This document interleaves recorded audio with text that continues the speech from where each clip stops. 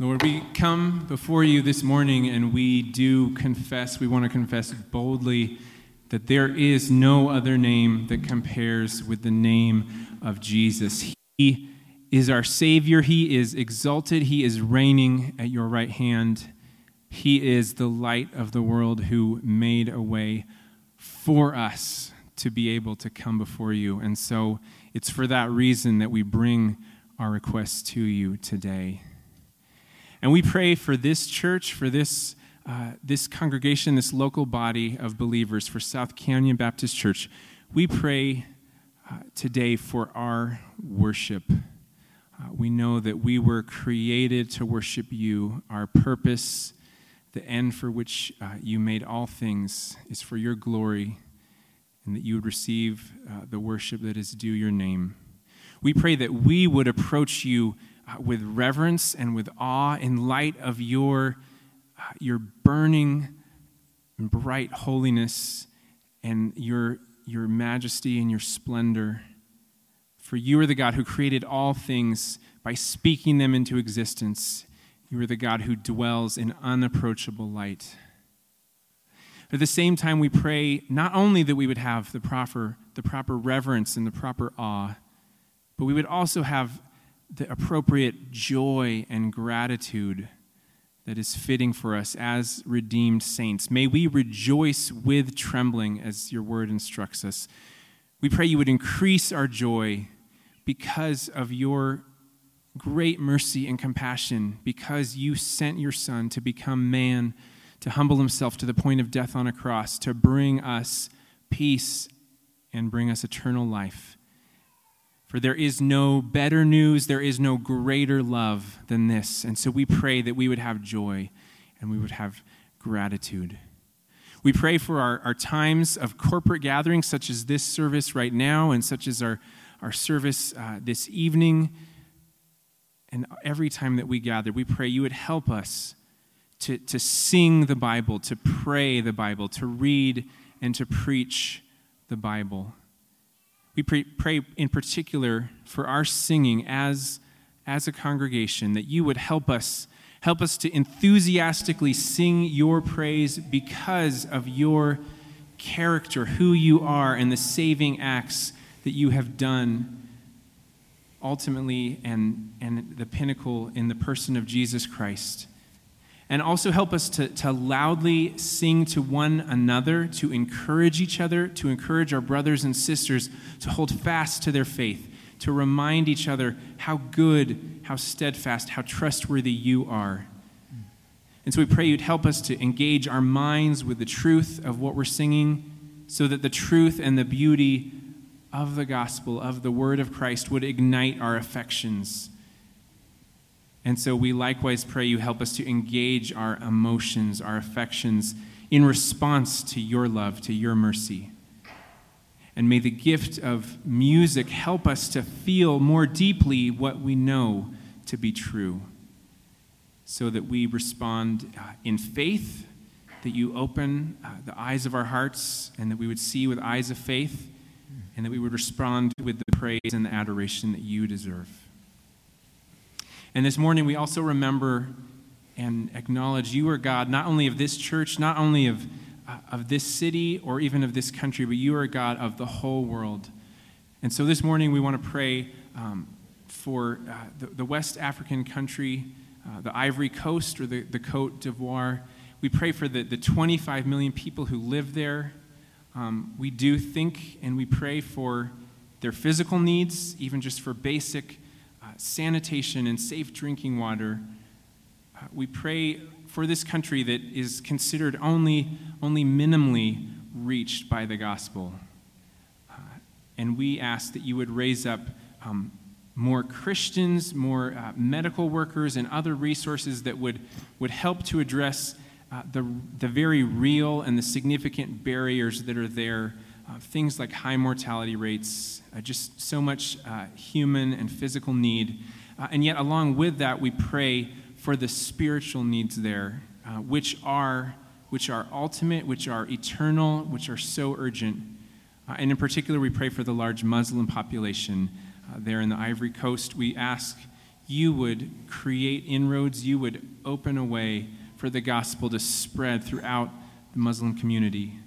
And we pray for the Christians there, for our brothers and sisters in Christ there in West Africa. We pray you help them to resist, that you would protect them from the lure of traditional things like animism and ancestor worship, that rather that they would have the strength to reject what is evil, what is contrary to your word, and to hold fast to what is good and true, to hold fast to the gospel of Jesus Christ.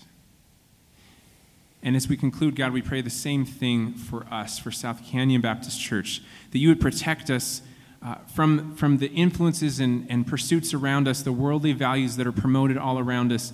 Give us the strength to reject the pursuit of wealth, the pursuit of power, reject self-promotion and self-sufficiency, and instead that we would be glad to decrease so that Christ might increase, that we would be wholeheartedly devoted to the good and true gospel of your Son.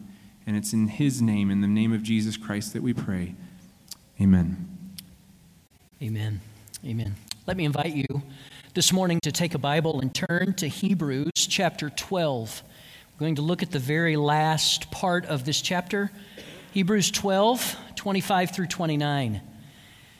If you don't have a Bible, there are Bibles underneath the chairs in front of you, and I would encourage you to reach under one of those chairs and take a Bible. And if you do that, you can turn to page 1009 and follow along as we read these verses here in just a moment together. Today, as we come to this, in a sense, climax, some have suggested that chapter 13 is almost like a PS, sort of a postscript, because it's as if the sermon comes to its climax. And by the way, you may have heard me say this before, or maybe not. Most people believe that the book of Hebrews was actually a sermon that was later recorded for the people to whom it was delivered. These Hebrew background believers or professing believers in Jesus Christ. And today, as we come to the end of chapter 12, the end of what might have been the sermon, we come to what is called an unshakable kingdom. And I want us to think together about that this morning. But first, let's read together. Hebrews 12, you follow along as I read beginning in verse 25. See that you do not refuse him who is speaking. For if they did not escape when they refused him who warned them on earth, much less will we escape if we reject him who warns from heaven. At that time, his voice shook the earth. But now he has promised, yet once more, I will shake not only the earth, but also the heavens. This phrase, yet once more, indicates the removal of things that are shaken. That is, things that have been made, in order that the things that cannot be shaken may remain. Therefore, let us be grateful for receiving a kingdom that cannot be shaken. And thus, let us offer to God acceptable worship with reverence and awe, for our God is a consuming fire. As we come to the end of Hebrews chapter 12, I want to remind you that this book was written to those who identified themselves as the people of God through faith in Jesus Christ. They had a Hebrew background, they were Jews, and they had come to profess that Jesus Christ was the Savior, the Messiah. And yet persecution began, particularly possibly among even their own ancestors or their relatives, those who still held tightly to the old covenant rather than embracing the new covenant that Jesus Christ himself established. And so the book of Hebrews is written to those who were identified as the people of God. In the Old Testament, the physical descendants of Israel were identified as the people of God. Now the professing believers in Jesus are identified as the people of God. And what I want us to see in our text this morning can basically be put into two short statements.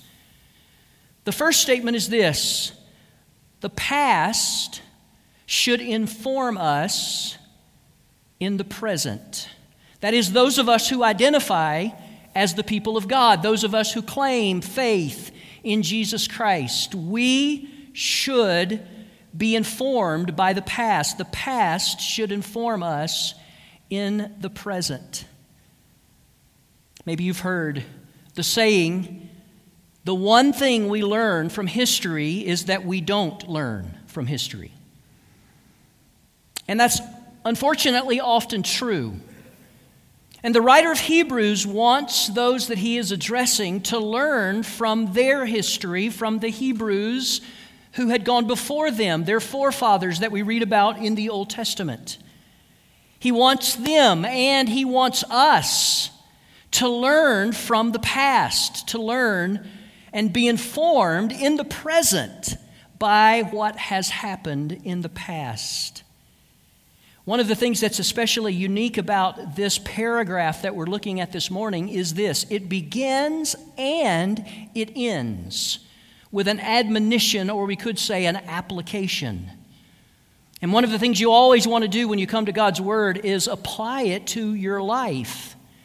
And in our text, we are told very clearly how we're supposed to do that with the things that we're going to see in our text this morning. So, notice verse 25 as we begin. And notice it is this. It is an admonition and an application that he is giving to the original readers and to you and to me in light of the past. Verse 25, he says, "See that you do not refuse him who is speaking. For if they did not escape when they refused him who warned them on earth, much less will we escape if we reject him who warns from heaven." Let me just summarize very simply what the application is that we see at the very beginning of the text this morning. We could put it this way: obey his word. Obey his word. See to it that you do not refuse him, meaning God in Christ, who speaks. The book of Hebrews begins talking about how God spoke in times past through the prophets, but in these last days, he has spoken in and through his Son. Do not refuse him who is speaking.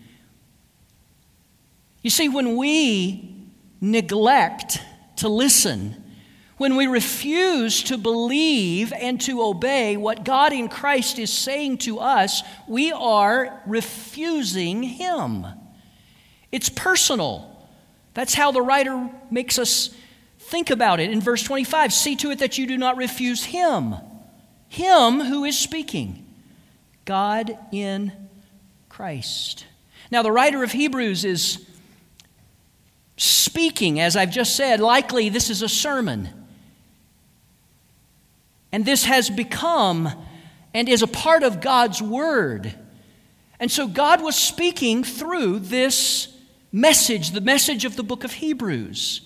And essentially what we are told as the sermon possibly likely is coming to a conclusion is that we must listen, that we must obey God's Word. Let me remind you some of the things that God has spoken in Christ from heaven through the book of Hebrews that we've come across so far. Just a few, just to remember.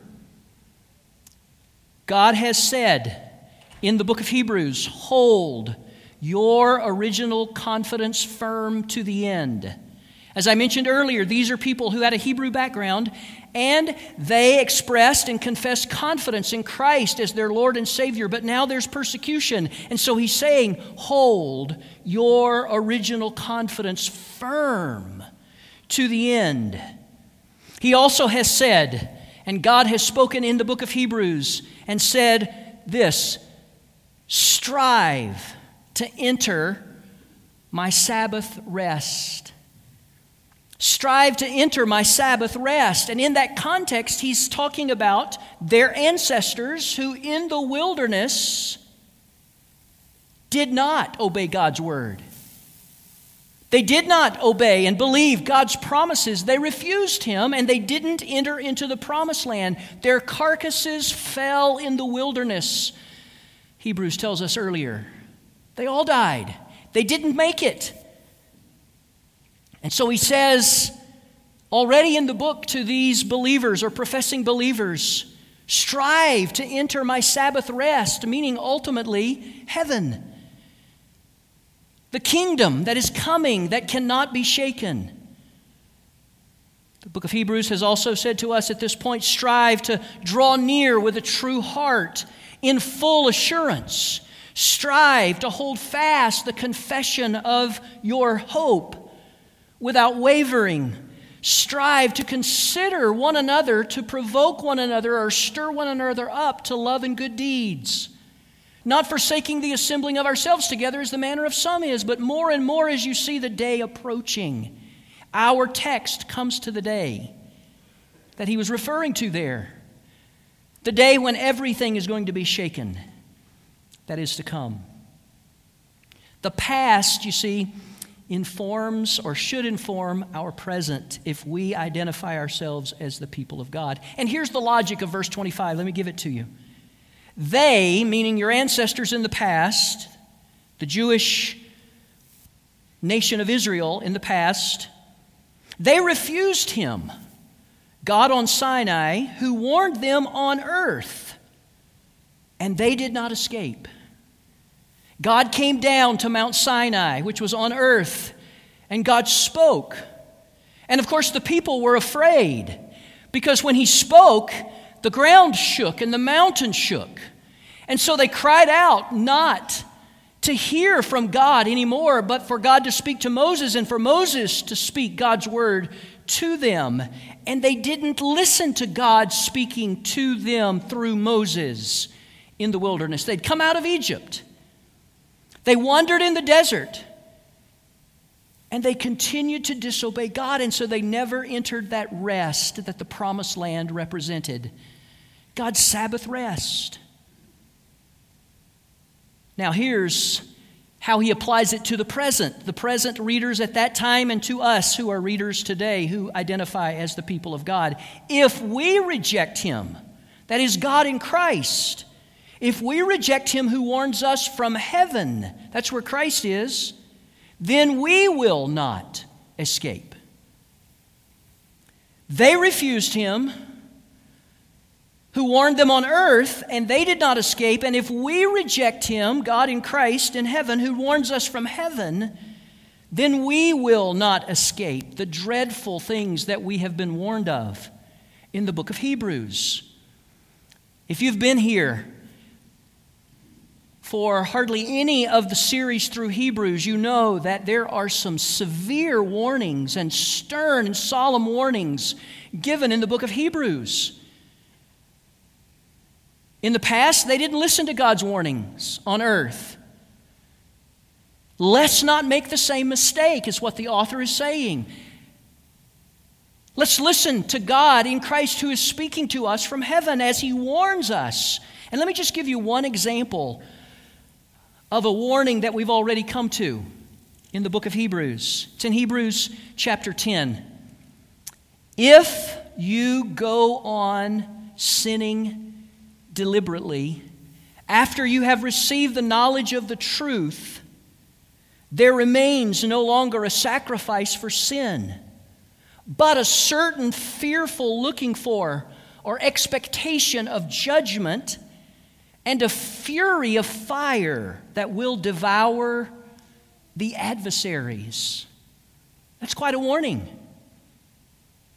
If we go on sinning deliberately after we have received the knowledge of the truth, that is the gospel of Jesus Christ, if we turn away from trusting in Christ and following Christ, there is no other way for anyone to be saved. Christ's sacrifice is the only hope that we have, and the only thing that a person who might even identify as one of the people of God, the only hope that person has is judgment, and it's not hope. The only expectation that that person has is for judgment and a fury of fire that consumes the adversaries. Listen. Obey His word. Obey His word. Again, this is a theme that we've seen many times before in the book of Hebrews. Several times. There's an Old Testament text, actually a psalm, that is quoted several times in the book of Hebrews as a whole or in part, and this is what the psalm says. Today, if you hear His voice, do not harden your hearts, as they did, meaning again their forefathers, as they did in the rebellion in the wilderness or in the desert. They rebelled against God's commands, God's word, God's promises. And the book of Hebrews makes it clear that the key word in this quote from the psalm is today. Today, if you hear His voice, do not harden your heart as they did in the rebellion in the wilderness. What this means is, when you hear God's voice, which is what you hear whenever you hear God's word, the Bible, when you hear God's voice, you shouldn't say, tomorrow I will repent. I will believe. Tomorrow I will obey.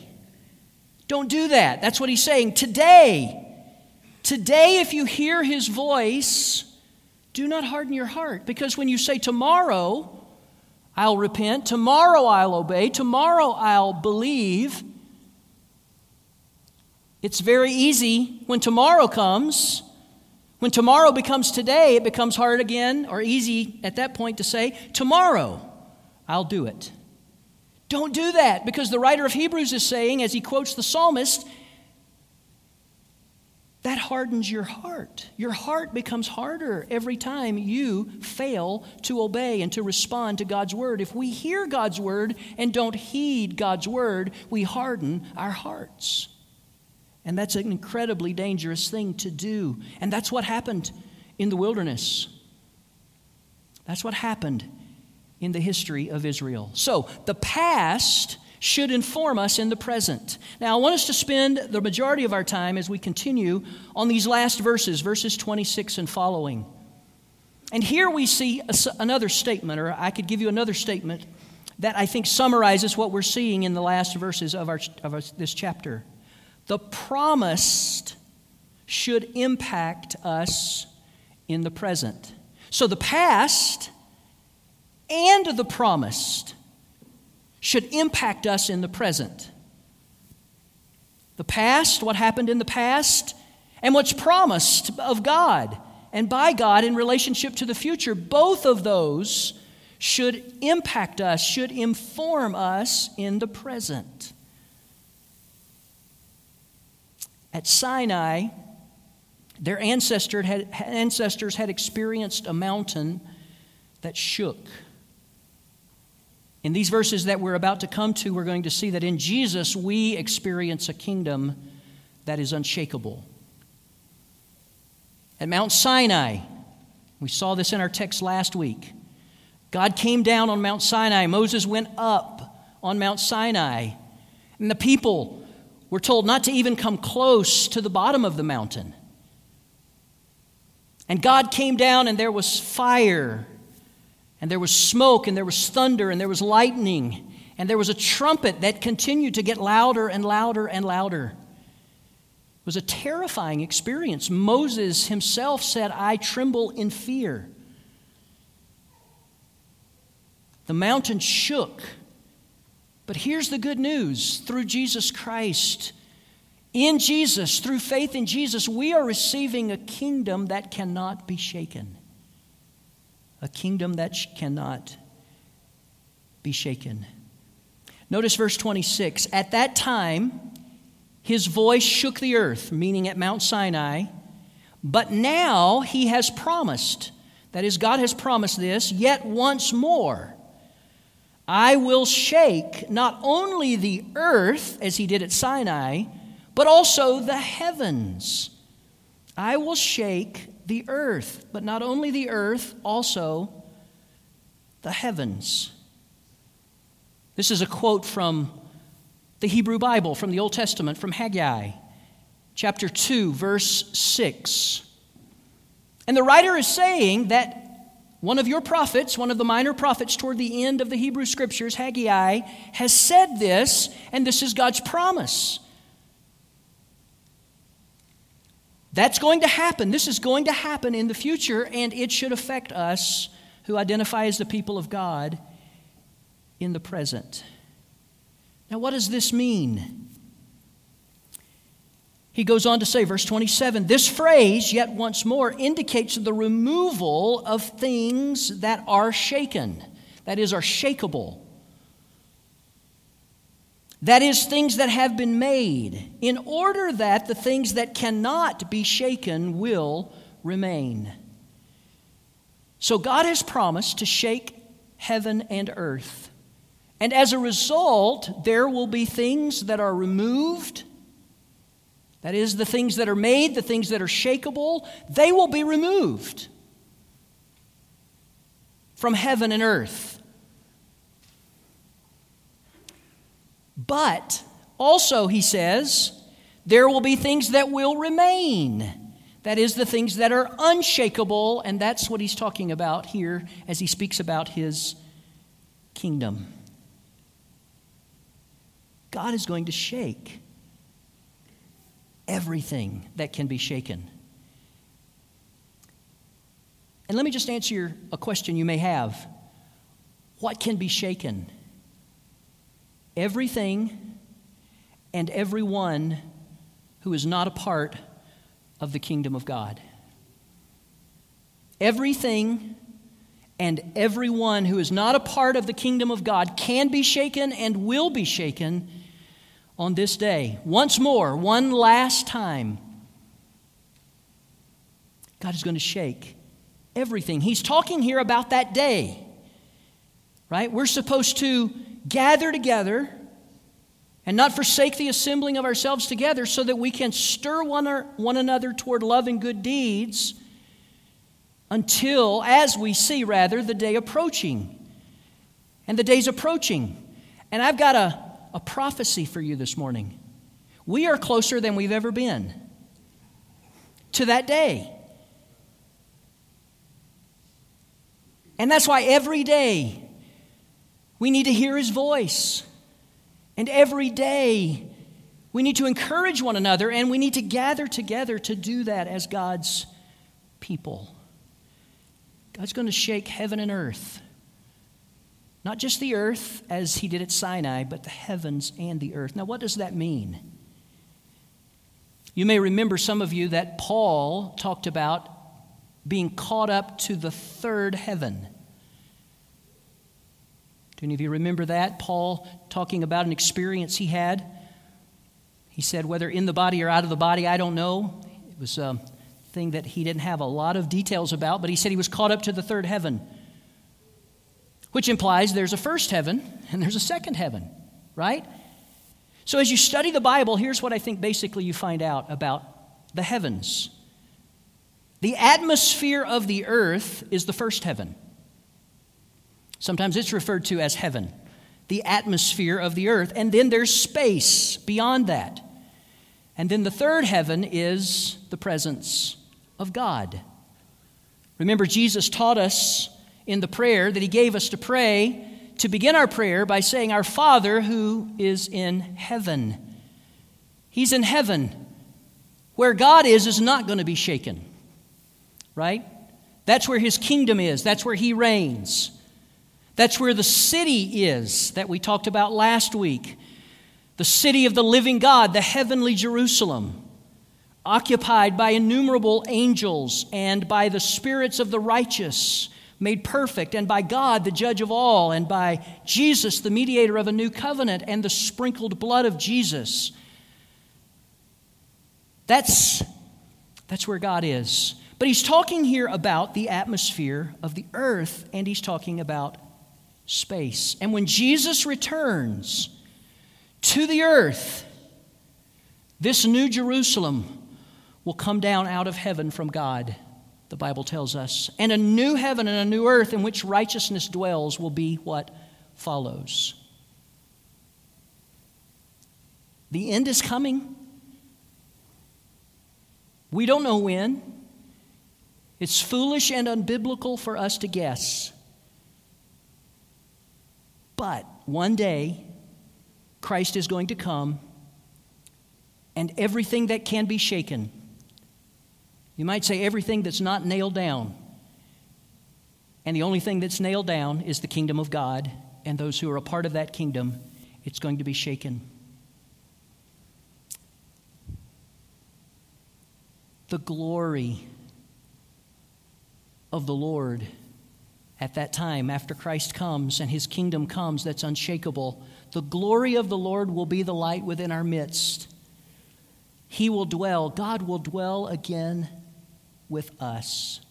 The book of the Revelation puts it like this: the kingdoms of this world have become, this means that this is talking about after this, the kingdoms of this world have become the kingdoms of our Lord and of his Christ, and he will reign forever and ever, and of his kingdom there shall be no end. The history of the world is the history of kingdoms. The Roman Empire, the Babylonian Empire, the Communist Empire. And yet all of them were shakeable. And they were removed. One day, there's going to be this point, and Jesus Christ is going to come for us. I want you to notice in the last two verses our last admonition or application. Verse 28, therefore let us be grateful for receiving a kingdom that cannot be shaken. And let us offer to God acceptable worship with reverence and awe, for our God is a consuming fire. So we said our first application at the beginning of our text was obey his word.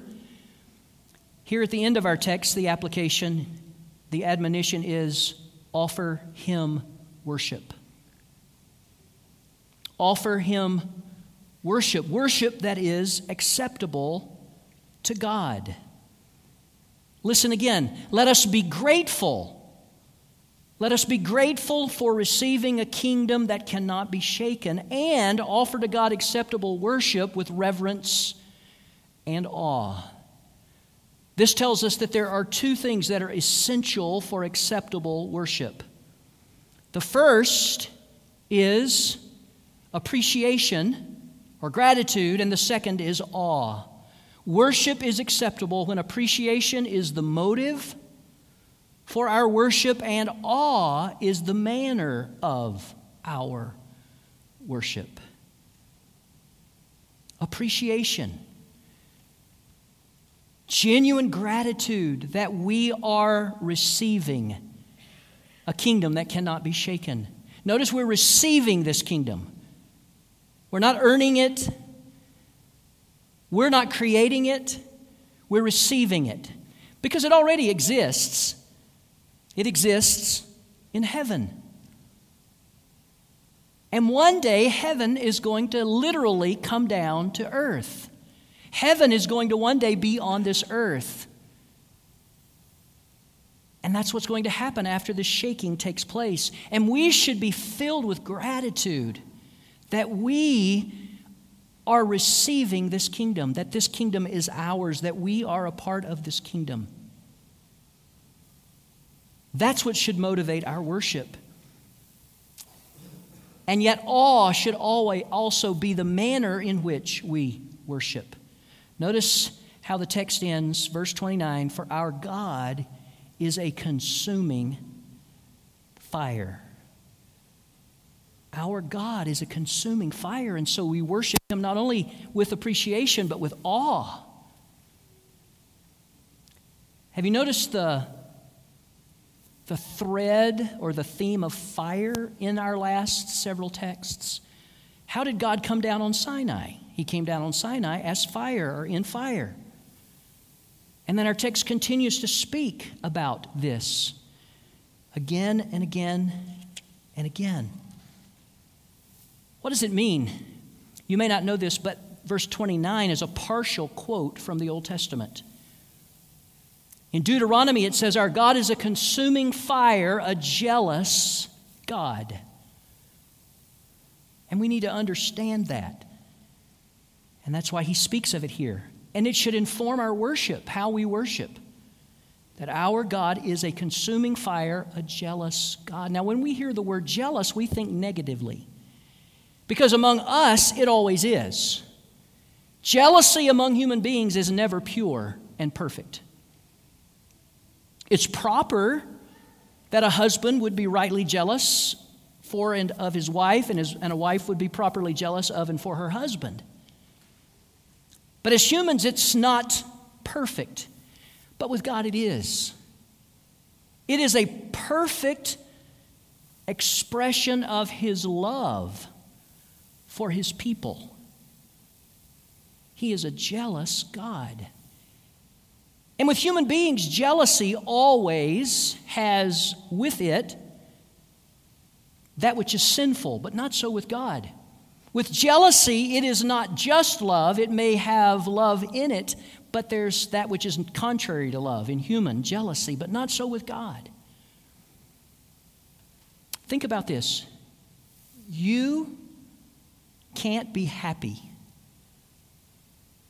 until you love most the one that is most lovely. And you can't be happy as a human being until you glorify most that which is most glorious. And so for God to want us to love Him most is love for us. Do you see?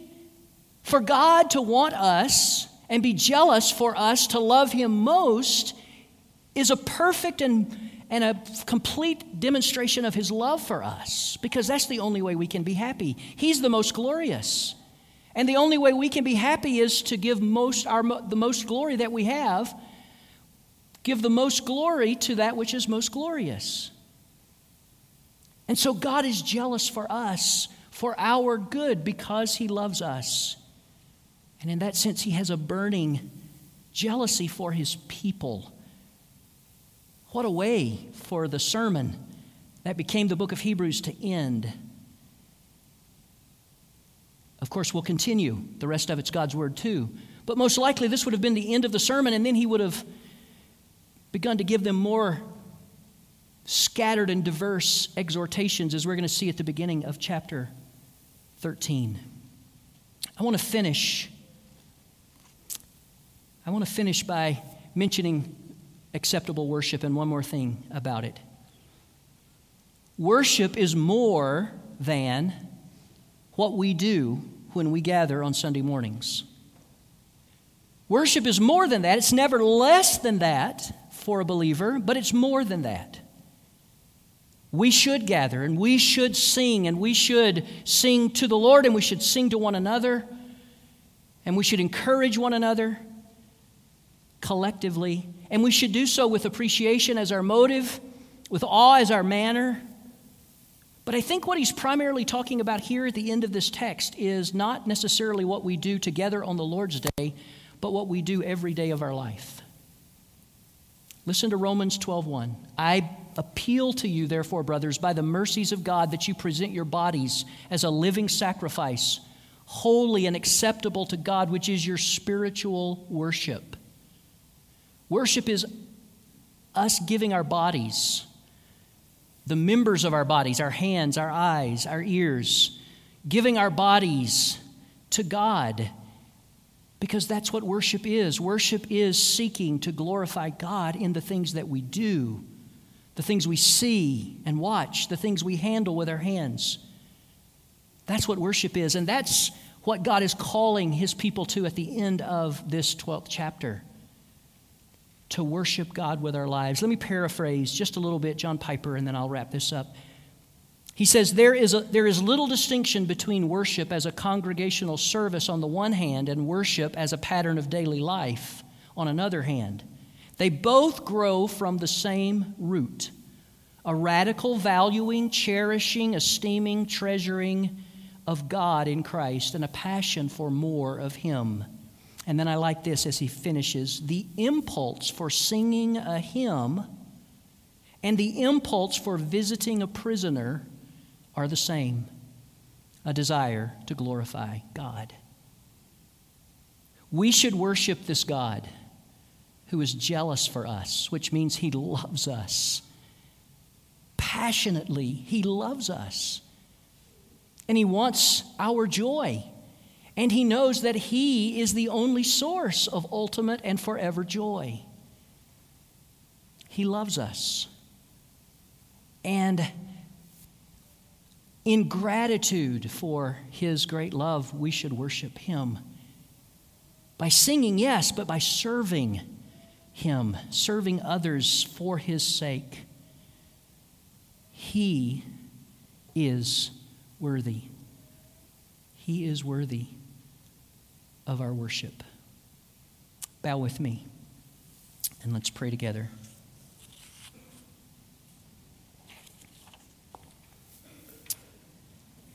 God, help us, enable us by your Spirit, empower us and lead us by your Spirit, God, to live our lives as a perpetual offering to you. In light of receiving an unshakable kingdom, in light of eternal life,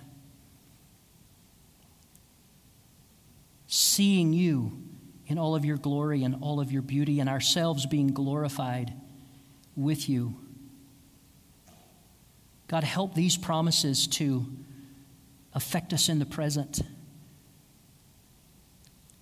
Help us to anticipate these things. Help us to foresee these things, and help us to glorify you and to worship you as we live our lives. God, you in Jesus Christ have redeemed us, and you are worthy of our praise.